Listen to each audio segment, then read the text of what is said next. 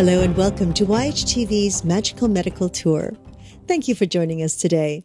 I'm Christina Suzuma, and with me is our wonderful medical guide, Dr. Glenn Woolman. Greetings, everyone, and welcome to Magical Medical Tour. I am Dr. Glenn Woolman, and I will be your medical guide today, along with Christina, as we search yet another quadrant of the healthcare galaxy in search of optimal health. And today we have a returning guest, the returning winner, Lon Winston. He's the founder and artistic executive director of Thunder River Theater Company. We're going to be speaking with him in just a few minutes, find out how he's doing. We'll check in. But before that, Christina, if somebody wants to get in touch with us or with Lon, how do they do that? Well, at any time during the show, you can feel free to ask a question or make a comment simply by scrolling down on your screen and typing it into the comment box. Now, if you're listening to this as like on iTunes, through any device, you can give us a call at 818-LETS-TALK, 818-LETS-TALK. Now, this could be months from now, could be a year from now. As long as we have your contact information, if you're asking a question, we will definitely make sure to get it to our guest or to Dr. Woolman and get back to you with your answer. Or we'd love to still hear your comments on how you enjoyed the show and how you might have helped you to raise consciousness and awareness in your life. Thank you so much, Doc.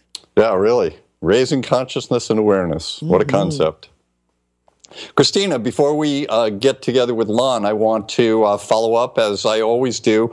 When we last spoke, we talked about the bill that was in the House and the Senate in California, AB 15, the end-of-life option.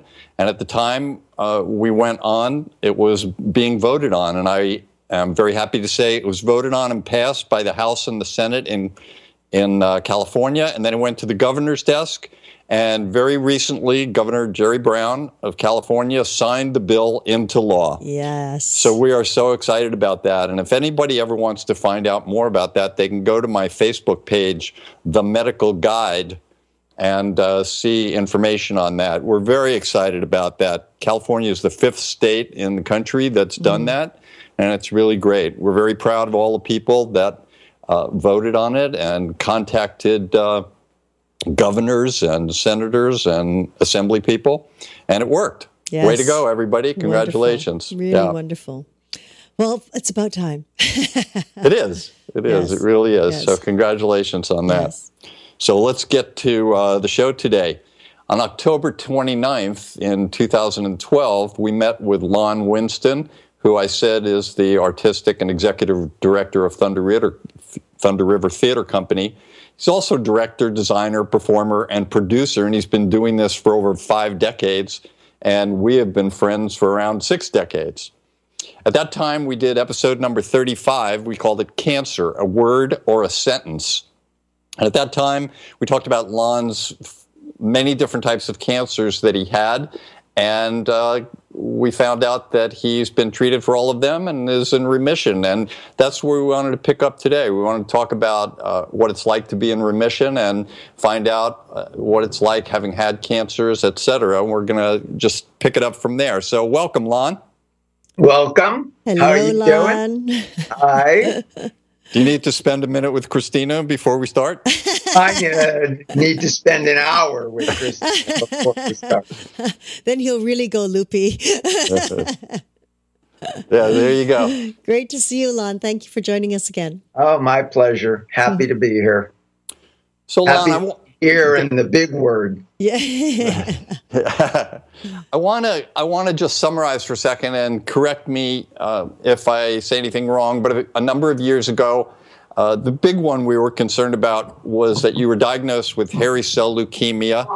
You went through chemotherapy, and it seemed to work, but in doing the chemotherapy, as potentially always, when people have chemo, they have potential side effects. And one of the side effects was a low white count, which offers the ability to have an opportunistic infection because your body can't deal with it as well. You came down with meningitis. You eventually got treated for that.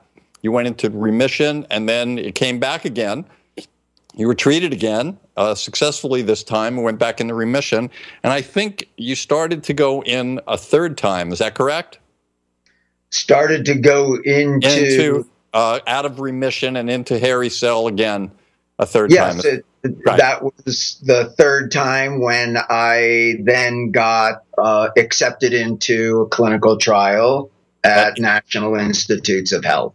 Yeah, and we want to talk about the National Institute of Health. So you were in your third trial, or you were in your third treatment, and you had your second treatment, and they found a squamous cell carcinoma at the base of your tongue. And they had to stop the chemo for the hairy cell, and they wanted to treat you for the squamous cell. And so you went back to Colorado, you got treated with radiation and chemotherapy. And at one point, eventually, the doctor taking care of you said, "Lon, we have cured you." Is that correct? That is correct. So you got a cancer, a squamous cell cancer, and you had a doctor come into you after a long treatment saying, "You're cured of this cancer." But now you have the other cancer, you had that, and you were in remission from the hairy cell cancer. So tell us a little bit in your mind, what's the difference between hearing from a doctor you're cured and hearing from another doctor about another cancer that you're in remission? How do they play out? Well, remission to me just means that the cancer's lurking. It's not gone. I don't really think about the squamous because I was told, we don't get to say this often, but you're cured. So I accept that, and I would be shocked if I learned that somewhere in my body there was a squamous cell carcinoma dancing around.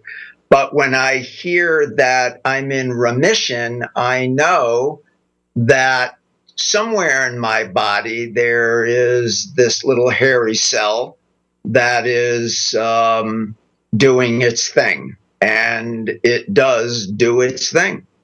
Tell us in your mind what its thing is so that people that are listening for the first time, and we recommend people go back and listen to episode number 35. It's one of the most watched shows we've done on Magical Medical Tour.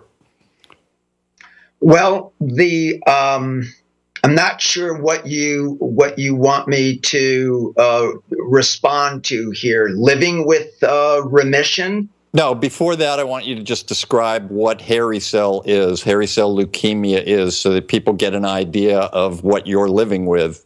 Hairy cell leukemia, if you're going to have a leukemia, hairy cell leukemia is the one to have. It's pretty treatable. There are people who don't survive from hairy cell, but most do. I mean, I'm in my 17 plus years of having been diagnosed with hairy cell. The protocols, the drugs, there's a lot of research going on in hairy cell, mostly at NIH, but Ohio State University and the Mayo Clinic and other places have their clinical trials on hairy cell because it seems to be receptive to various drugs and cocktails that are available. Hairy cell is a mutated white blood cell that lives in the marrow and creates pockets in the marrow that prevent you from producing the levels of blood that you need, both white blood, red blood, and platelets. So it really affects the production, the healthy production of blood.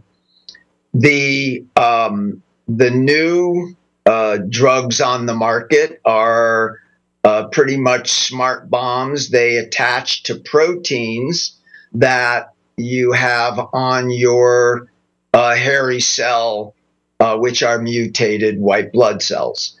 If you've got those proteins, then the new drugs they're using attach right into the cell itself and it sort of helps the cell to destroy itself. And that's what I've gone through. The original drug, the 2-CDA, which was the chemotherapy of choice 17 years ago, didn't just adhere to the white blood cells that were infected. It just wiped out your whole immune system, which is why I got cryptococcal meningitis and other things that I was able to, thank God, fight. Now the drugs are a little more sophisticated, and the cocktail of the drugs are a little more sophisticated, and so that helps the whole process of eliminating the hairy cells without hurting the other production of blood. Excellent. And just to help everyone a little bit in terms of the whole process, when these hairy cells start developing in the bone marrow and they eliminate the production or they take over and don't allow the production of the other types of cells, it's the consequences of those other cells that are lacking. For example, when red blood cells are not lacking, then it's hard to bring oxygen and nutrients to your all the cells of your body. When the white cells are lacking, then you have a lower immune system and you're susceptible to infections that normally would be taken care of by the white cells. And the platelets are the ones that help with clotting. So if you have a good number of platelets and you accidentally cut yourself, eventually platelets will take over, go through a mechanism and help you to clot. When you're lacking those platelets from a very simple cut, you could eventually bleed out. And those are the serious consequences. So that's why it's so important to recognize this and treat this. So now we're talking about you finished the squamous cell, you got cured, and you're in remission. And that's what I want to spend a lot of today talking about, what it's like to be in remission of a cancer. We've talked with other patients that are diagnosed with cancer and being treated for cancer. We're talking with Scott Spalding these days as he's going through his chemotherapy, and we don't even know what's going to happen at the end. But you're in remission. So first of all, you mentioned a few moments ago that you don't even think of squamous cell anymore. Does that mean you do think of hairy cell all the time? All the time. All the time. I think of it all the time. There's there's not a day that goes by that I don't think about hairy cell.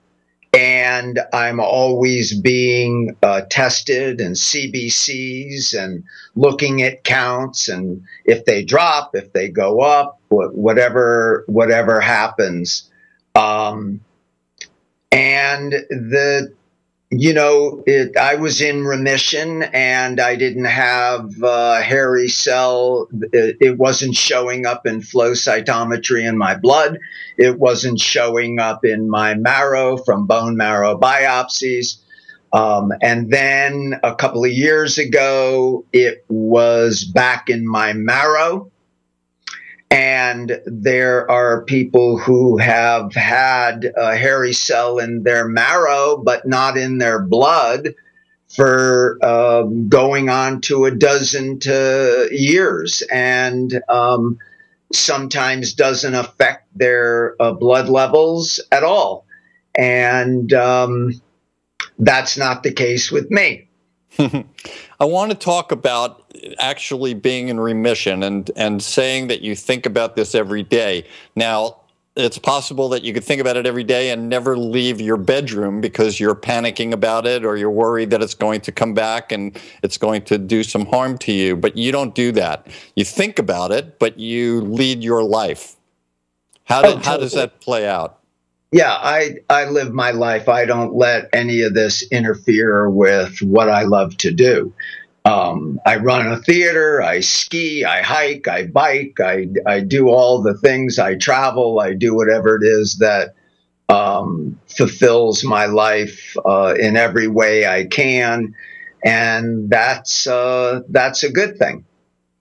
what do you recommend for people? Do you have any thoughts? Part of what we're doing here is offering service to others, other people that may be in a remission that may not be dealing with it as well as you. Any thoughts or suggestions on how to deal with some kind of a cancer that you're in remission? Well, it's everybody deals with these things differently. I keep my life full. I think that's really important, having a lot to consume my day. I also know that it's incredibly important for me to be healthy in every other way. So I eat a really good, healthy diet. I work out daily. I do all of the sports and activities that I love. I stimulate my mind and my creativity with having a professional theater company. I'm in shows so that I'm exercising my brain and memorizing lines and just doing everything I can possibly do to enrich my life, fill every void in the course of a day. I'm a pretty busy guy. So, yeah. So part of that to me seems to be one of the takeaway messages here is to always be doing something that you love. I would imagine that there are people that have jobs and lifestyles that they're not happy about, they've gotten into, and it might be a little more difficult for those people at times to stop thinking about whatever cancer they have. So that might be a key there. What do you think? Well, I think that it's, a lot of people haven't been fortunate enough to, really enjoy that sense of following one's bliss. I mean, from the time you and I were, 12 years old or whatever, I mean, we knew what we wanted to do and we followed our bliss. Mm-hmm. And I've been very fortunate. I mean, I had years and years of being a professor at a university, teaching theater and cultural anthropology. It's what I wanted to do. And when I retired from teaching, even before that, I always was involved in the professional theater at the same time.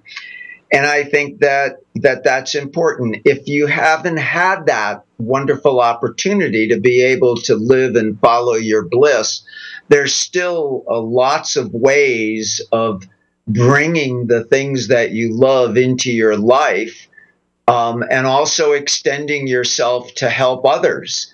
I spend a great deal of time talking to people who have health issues, because I know I have a really positive attitude about it. And so my doctors over the years have called me and said, do you mind talking to so-and-so about what you go through? I mean, you even did that when a friend of ours got a squamous cell carcinoma last year. You said you need to talk to Lon. I do have, I have a positive attitude, and I think that's why I'm still able to deal with it. And even though we're discussing what it's like to feel about being in remission, the truth of the matter is, as we sit here today, I'm not in remission. You want me to continue that? Not yet. I want to get to that. Lon, you said that you come in to thinking about hairy cell every single day. What do you do when it comes into your mind, be it whether you're just sitting around at home, or whether you're riding on your Harley, or whether you're on the stage in performance? How do you work with it coming into your mind? Well, probably the safest place I have of it not coming into my mind is when I'm on stage in a production. Hmm. I go through a whole process where I am there. Um, but when I'm riding my Harley, or I'm working out, or I'm skiing, or I'm sitting at home, and it pops into my head, I have.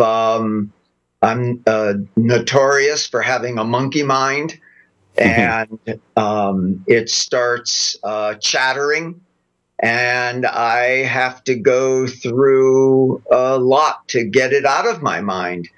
It's so that it doesn't consume me, and it doesn't take away from my joy and of the moment. So it's a process. It's not always easy. Christina, did you have a question? Yes. Lon, during your remissions and as you sort of been challenged several times in a row, did you change your lifestyle in the means of away from, bringing, it sounds like you've always been very positive in your life. And when you were a teacher, you very fortunate. Did you change things in your diet, in your nutrition, in your habits? I did a lot of that long before I ever dealt with the problems that I deal with. Um, I changed my diet over 40 years ago. I've always been active, and just continued that the older I got.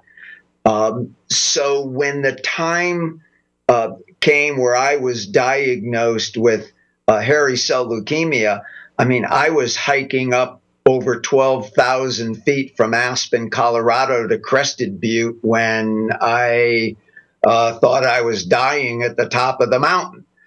So I was at, the maximum of my activity, and at the same time feeling something that I had never felt before. And then found out shortly after that I had hairy cell leukemia, and they wondered how I ever even got to 12,000 feet without a heart attack. But I think that part of that was because I was so strong and healthy. And so in terms of actual change in my lifestyle, no, I don't think there's been a serious change in my lifestyle. I think I realized, hey, you're alive because you were strong. Keep it up. Interesting.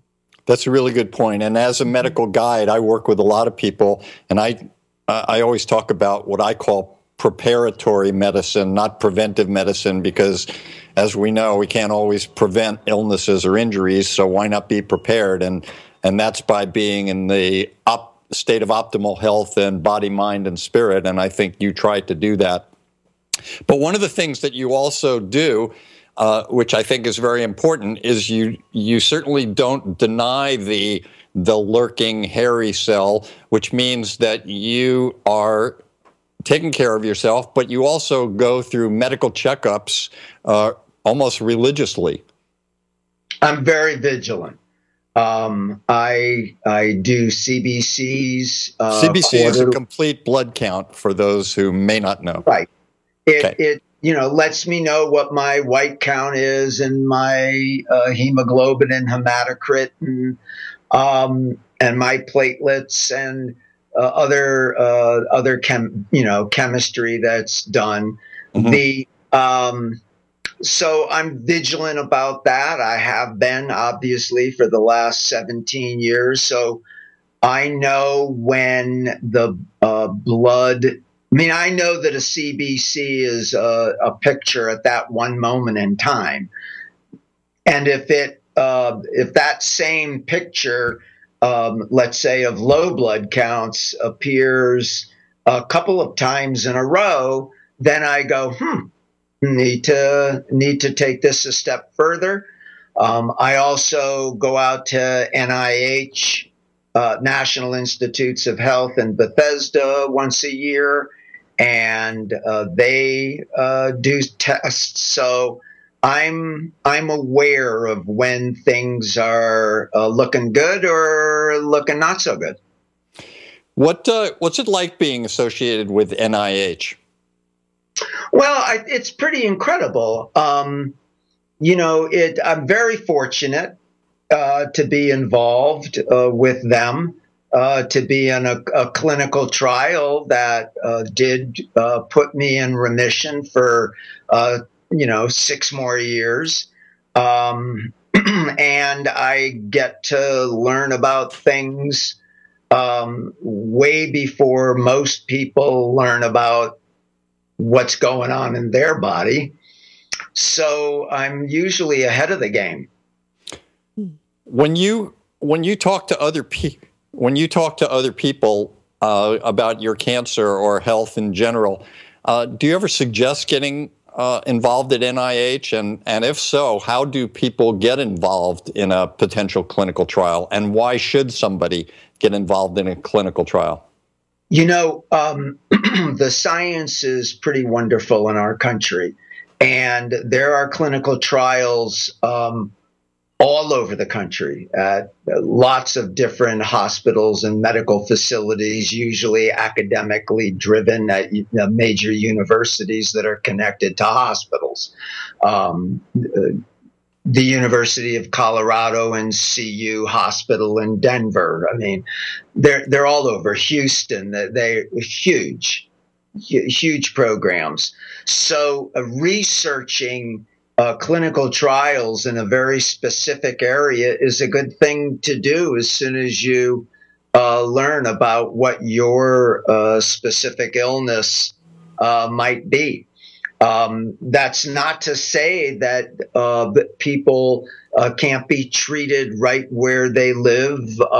There's lots of wonderful care happening, but it's when it fails to work for you locally, or it puts it in remission, you come out of remission, it puts it into remission, it comes out of remission, that says something that your body is either building up antibodies to the drugs that you're taking, they're not working as well. And so you may need a different process. You may need different drugs. You may be fortunate and find that, like I had a very specific protein on my hairy cells that allowed these new drugs to adhere to, and that helped. And I think that people just need to be aware of it and take charge. Take charge of your own health care. You have to be the squeaky wheel. You have to get out there. You have to see what's available. And that's what I do and what I did. I'm doing it right now. How do you tell people to get in touch with NIH? Go through their own doctor or do it on their own? Now we have websites and other things like that. Do you just suggest they go directly to NIH and Yes. I mean, you can certainly ask your doctor to help you do that if they are research oriented. Not every small community and every doctor is driven by research. They've been trained. They have whatever their protocol is, and they know. And if you find that your local doctor is not research driven, then get on the internet. There is so much available online.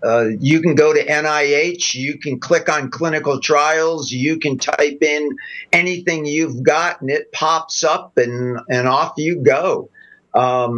It's just a plethora of science and research out there that people need to take advantage of. All right, so now you're living your life, you're doing things, you're scheduling performances, you're scheduling workshops, you're scheduling trips and everything else, and suddenly in your normal life, your doing certain things and you're recognizing, because you're so tuned into your body, that you're starting to see when you exercise a little too hard, you're getting more short of breath than you normally think you should. That just recently happened, right? Yeah. I found, I go to the club or I get on my bike and I was fine. I'd work out for an hour on a cycle or a treadmill, and then I'd go in and do my weightlifting, and I felt fine. But at home, if I'm sitting in the living room, and this happened in the last couple of months, I'd bolt up out of my chair and I'd run upstairs to get something, and I'd get to the top of the stairs and I'm breathing like I just ran a marathon. And that didn't feel right to me. And so the red flags started waving, and I started questioning, were my red blood counts significant enough to be spontaneous energy like that, picking up enough blood to get it to the rest of my body. And I talked to you about it. We theorized about a couple of different things, but in the back of my head, hairy cell was back. And so now you have to confirm it. And you had an NIH appointment coming up, but interestingly, it was right at the time that the Atlantic seaboard was being introduced to Joaquin the hurricane. That's correct. So you had to make some decisions. Yeah, maybe this is hairy cell. Maybe I can get a blood test, a CBC here in town, or should I go back to NIH during a hurricane? So I went back to NIH during the hurricane. It was that important for you. Yeah. That's the positive side of a monkey mind. It generates activity. Right. And I was immediately, the internet does more than just clinical trials. You get up to date weather anywhere in the world. Right. And I followed the hurricane, and I saw that it was turning back out to sea. And I saw that the flooding that was going on in South Carolina and North Carolina didn't seem to be moving up to Maryland. And I'm flying into Dulles, close to Bethesda. And it seemed like it was appropriate for me to get on the plane and get the hell out there. You're now at NIH, and they start doing all the studies on you and the blood tests and MRIs and everything else. And at that moment, Monkey Mind, I'm sure, is at peak performance. Peak Performance. So who was the person that came in and what did they tell you that changed your life again?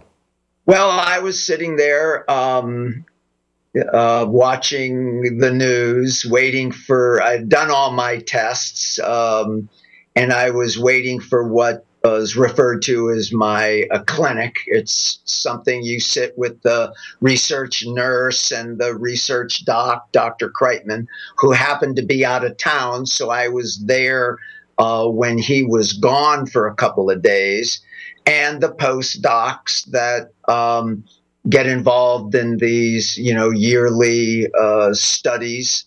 And I was sitting there, and Leslie, who is the research nurse, walked out and gave me a big hug and said, "How you feeling?" And I said, I feel okay, a little short of breath. And she said, "Well, the x-ray of your lung was clear," which is something I was concerned about, because I'm thinking, what if it's not hairy cell, and why am I having this short of breath? You and I even talked about, a bad valve in my heart or something, which seemed a little weird to me, given the fact that I'm so active and had never experienced anything like that before. Mm-hmm. And she put her arm around me and she said, "Your blood levels are dangerously low, and I'm not sending you back to Colorado without a blood transfusion." Talk about going from the heights of exultation to the depths of despair. Mm-hmm. So we went into the office and she handed me my CBC and my white blood count, which at my age, male, should be somewhere between 5 and 14, was 1,000. Right. 0.8. Wow. So that meant that I had, I was neutropenic. Very little immune system, if any. If any. And probably had been like that. It doesn't just go from 5,000 to, 0.8 overnight. Right. So probably several months of me actually going to the club, hiking, getting in my hot tub, working out, hanging with people, going camping, and I was neutropenic. Mm-hmm. My hematocrit and hemoglobin were, normal, again, is just from numbers, is 14 and 40-ish. Are the two figures that I always look for in terms of normal. Mm-hmm. Instead of 14, it was 9.2. And instead of 40 plus, it was 24. Mm. So my red blood counts were severely low, hence the short of breath. And my platelets were very scary. They were at 42 when normal is 160 above. So my ability to even be able to clot blood was dangerously low. And there I was sitting in the little clinic office with Leslie going, I'm in trouble. Were those the exact words? Those were my words. Yeah, I said, okay, next. Was this a month ago, Lon? Yes, ma'am. Month ago. Well, you're looking great. That was a good transfusion. That's why I do this show, because I get to watch you and then you tell me I look great. You do. Your energy is great. And so this was a month ago that you had this transfusion. No, transfusion was 2 weeks ago. Oh, 2 weeks ago. Hurricane Joaquin. Yeah. See, I was away, so I didn't even know that there was a hurricane. Yeah.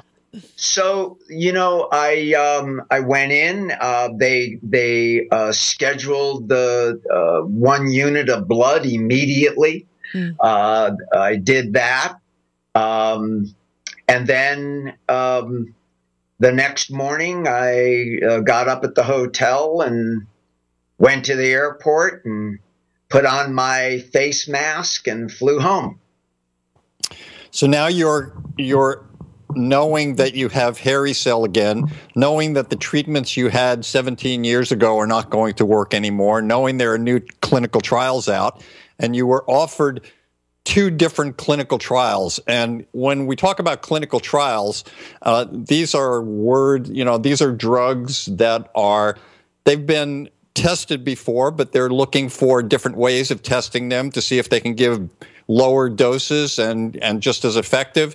They offered you a number of different programs. So now it gets complex. Not only are you having to deal with hairy cell leukemia again, but now you have to have a new treatment, and you don't know you don't have a total understanding. My thinking is usually when the doctors say something to you, when you hear you have cancer, you go into a Gary Larson cartoon where the master is talking to the dog and saying something, and the dog hears blah, blah, blah. So that you're hearing all of these long words of chemicals and trials. Now what's going through your mind? Couple of things. One, that I'm fortunate enough to be in a situation where I have alternatives. And the other thing is, oh, I don't need this. Really? You know, it's, one of the biggest difficulties in a clinical trial is usually you read them, they're 26, 30 pages long, and the first couple of pages are what the trial is, and then the other 90% of the clinical trial article are about all the possible side effects from, a headache to dying. And that's really difficult because there's only one reason why dying is a side effect of a clinical trial. It's because somebody died. And even though it's, half of 1% of who they're experimenting on, you're putting yourself into that position, and that's scary.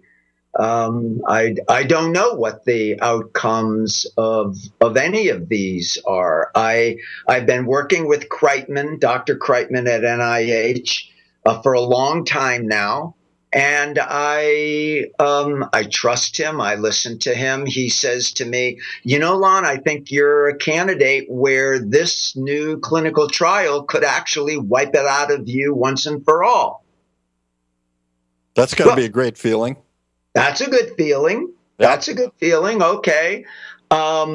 And at our age, I don't need a whole lot more times for somebody to say to me, you're in remission. I'm happy I'll settle for that. Right. So it's, the two options, actually, one of the clinical trials is a double option, and the other one is not really what I'm looking for. It's something that they're doing that is not a chemotherapy. It's tablets, pills that seem to have worked for melanoma and possibly some other form of leukemia. And they want to see if there's a way for it to work on hairy cell leukemia. I read it, talked to Kreitman about it,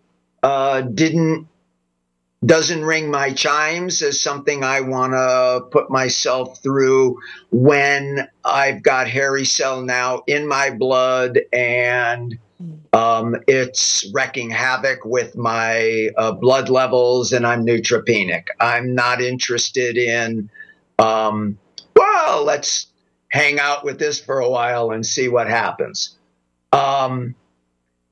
Then the next one is a trial that is it's a randomized phase 2 trial using the drug of rituximab. Rituximab has been used with hairy cell leukemia going on 20 years now. It helps some people. It doesn't help others. And penistatin and bendamustine are two drugs that also have worked. And so they've designed a trial for those who have relapsed back into hairy cell leukemia, which I have done on a number of occasions. And so the trial is blindly using the pennistatin or the bendamustine first, and then the rituximab second, and they do that for a few cycles, and they see if it's working, and if it is, they continue it, and you hopefully are putting the hairy cells into remission or wiping it out. If they find that for example, if I'm taking the pennistatin with the rituximab and they find out that the counts aren't improving, they're not getting rid of the hairy cells, they stop the trial, they switch the drug, keeping the rituximab, and switch the drug, the cocktail part, and you begin again. So it's a little complicated. Probably going to take me anywhere from 4 to 5 months, every couple of weeks. But the upside of this particular protocol is that you can go out to NIH, do the initial staging, do the first cycle, and then the next 4 or 5 cycles can happen at your hospital. And we have a magnificent cancer center here in the Aspen Valley where I live, near Glenwood Springs.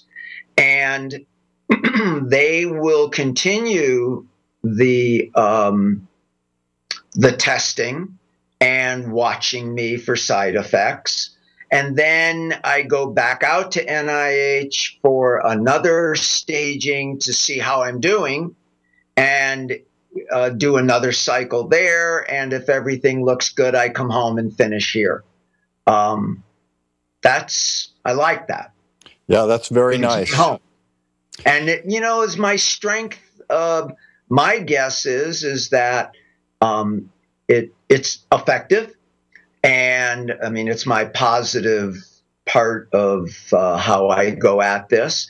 That my blood levels will drop after the first cycle, then they will start to recover, and I continue the cycles. I continue strength.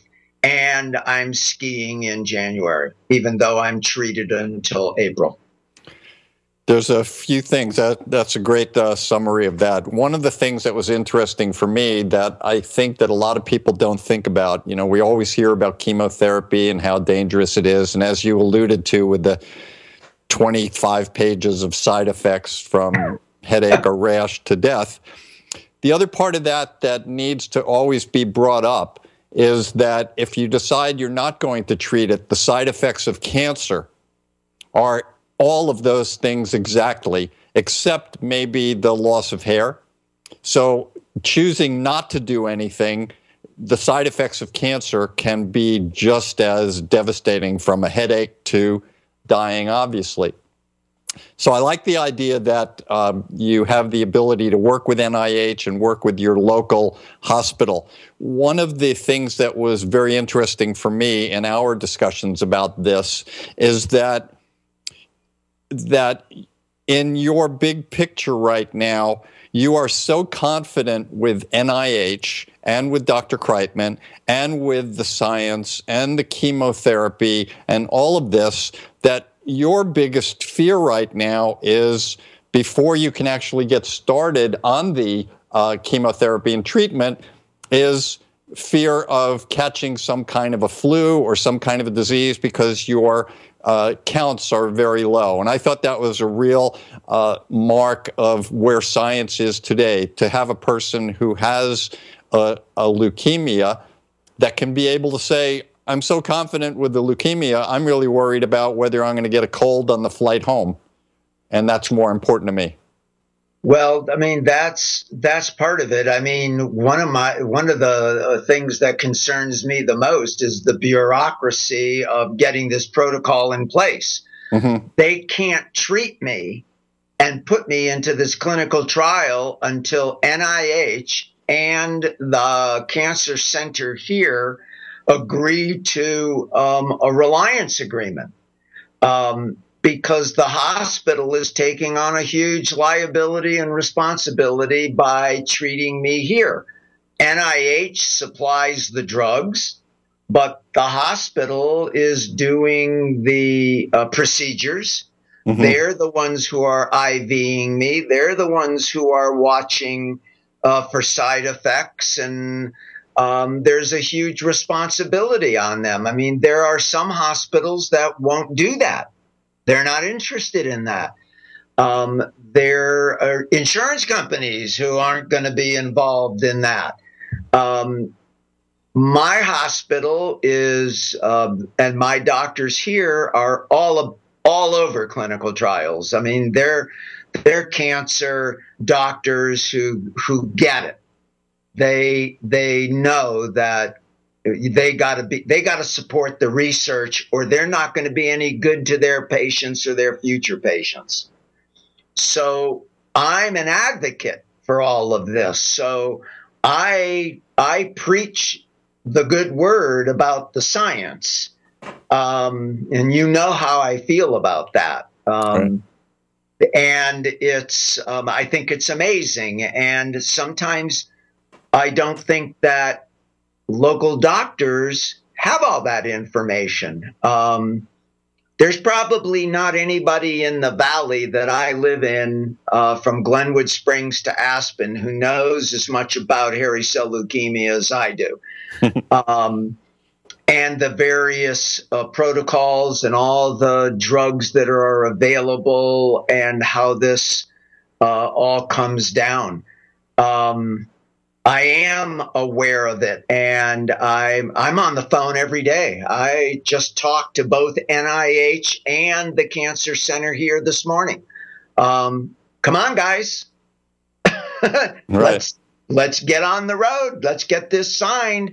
I need treatment. And I mean, obviously, I have an alternative, which is nice. If this starts to feel like it's not coming together, I can go to NIH and do the whole trial there and not worry about the hospital here. Right. And and also, you know, one of the things that we love about medicine is we talk about the integrative and the complementary and alternative medicines, and there are many people around the world out there in many different studies that are looking at alternatives that can be either used in certain cases in combination with the chemotherapy, or in certain cases maybe in preventive things that many more people can do to prevent those mutations of the genes, looking at diets, looking at, you know, the homeopathies and the naturopathies, all of these things together. You know, that it says that the future looks good for people. You know, although there are many things out there that are causing some of these mutations in our environment, where we have that part of science that in the agricultural areas and a number of other areas where we see things that can cause these mutations and the cancers,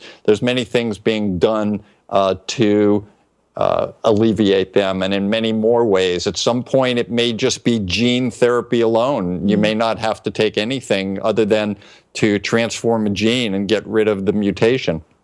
Lon, yeah, go ahead. They have no idea what causes hairy cell leukemia. I mean, that's part of the irony here, is that I have a disease where they have no idea why it is so rare. 600-700 on average a year. It's like 0.5% of all the different kinds of leukemia that we know of now. And I don't know why I have it. I may have been born with it. It may have been because I was riding my bike behind the mosquito spray truck in Miami when we were growing up. Right. Or the planes flying over for the fruit flies that they tell you, make sure you wash your car as soon as it sprays, but they didn't tell us to go in and take a bath. Mm-hmm. So I don't know. I don't know what causes it. It's interesting, though, that there's so much research behind hairy cell to help it and to cure it, or to at least make it a chronic illness that one can live with, like other diseases. Dr. Kreitman said something interesting to me when he was talking about drugs. He came up with this war analogy. He said, you know, when you're at war, if you wound somebody, they come back stronger against you. If they kill it, they can't come back at you. And their goal is to kill the hairy cells, not wound the hairy cells. Mm-hmm. Putting the hairy cells into remission with various drugs really makes the hairy cells stronger against those drugs. Mm-hmm. So somebody like me who has gone into remission, come out of remission, gone in, come out, gone in, come out, it reduces the number of drugs that are available to me. And my hope is that somewhere in this new clinical trial that there is, that they're going to, the drug works and it kills it, and or puts it in remission long enough that it doesn't matter to me anymore. Christina. Oh my goodness. Well, Lon, it's what a journey that you've been on. It's just amazing, and you still, you know, you're so honest about, you know, how every time you hear something like that, here we go again. And yet you still have this wonderful energy and delightful attitude towards it, and so hopeful and positive. That's amazing. And that's such a gift. That's such a gift that you have that will inspire other people. It's magnificent. I hope so. Thank you. It comes mainly from his support team. That's right. The bouncy ball just does that. I'll make sure to bounce all the time. Lon, last time during our previous interview, you left us with a poem. You want to keep that going? Yeah, we can do that. Let me see if I can find it. I think I have it here somewhere. Okay, don't go away. No, we won't. So, right, Christina, how's life? Oh, okay. Here it is. It's called Open House. I was invited to an open house. The house was not for sale. It wasn't a housewarming. It was my house. It was my house. My friends were outnumbered, the ones you really count on.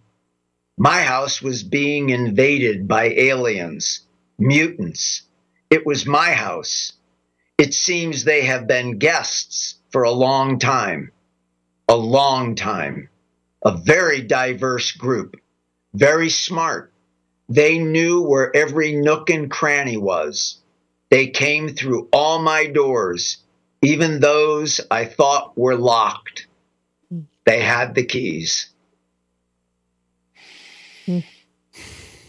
That was very nice. If we were in a theater right now, if we were at Thunder River Theater and you just read that, probably I would stand up, give you a standing ovation, and be yelling encore. or you'd be going, oh, not again. I'll just stick to my bouncing, okay? Right. So if I yelled encore, would you give us another poem? Yeah, I have a little one here that I think goes in a little different direction. It's called Subterranean Man.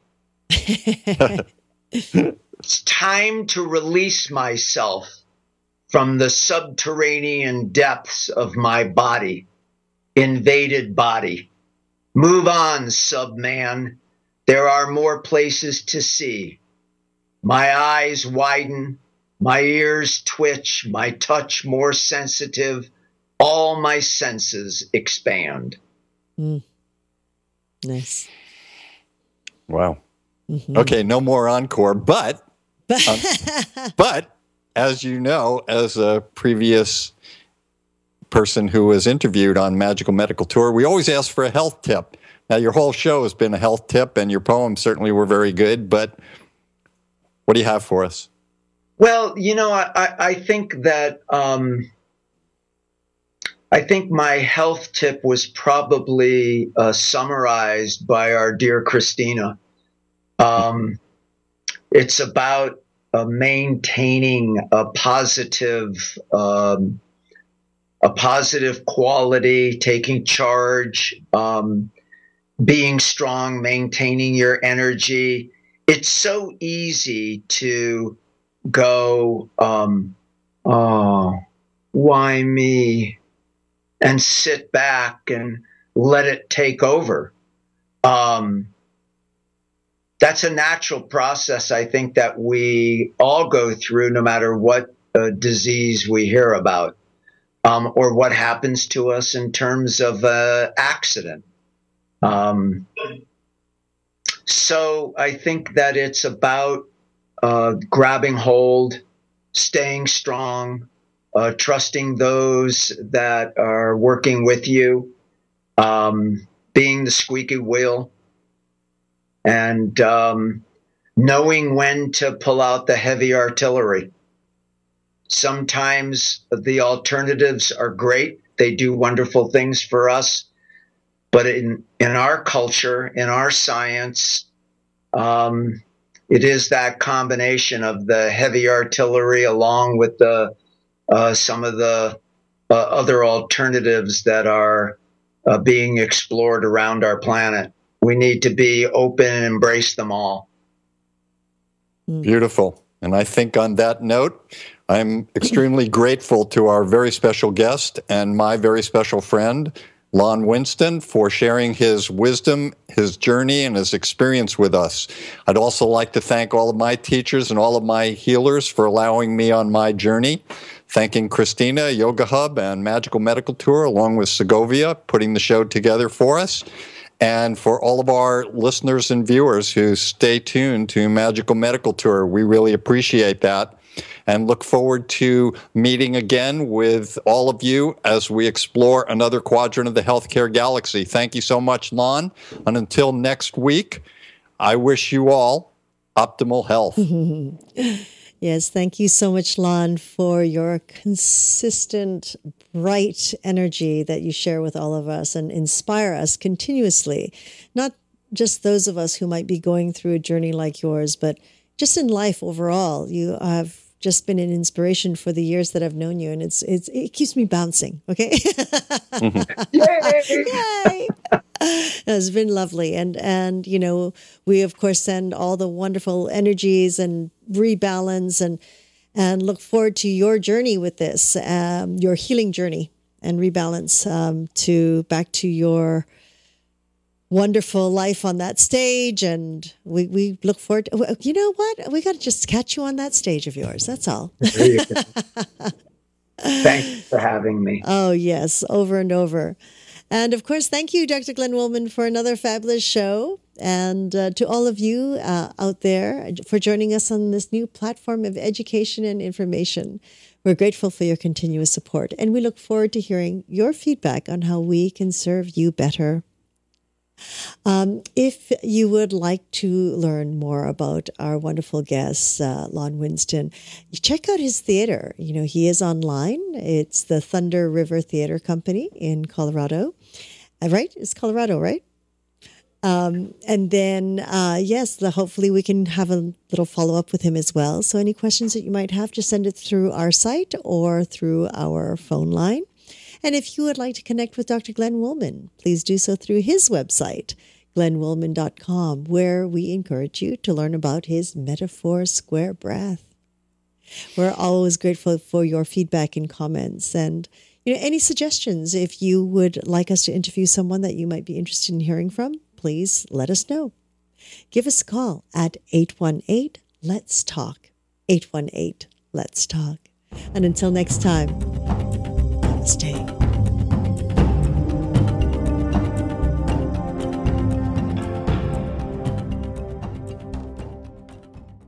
Could we be so lucky all the time to feel like it's such a joy?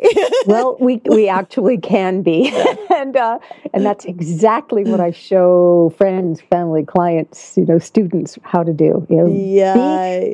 Be in a state of release and know that you are always releasing something. There's always something moving. Mm-hmm. And we don't even have to.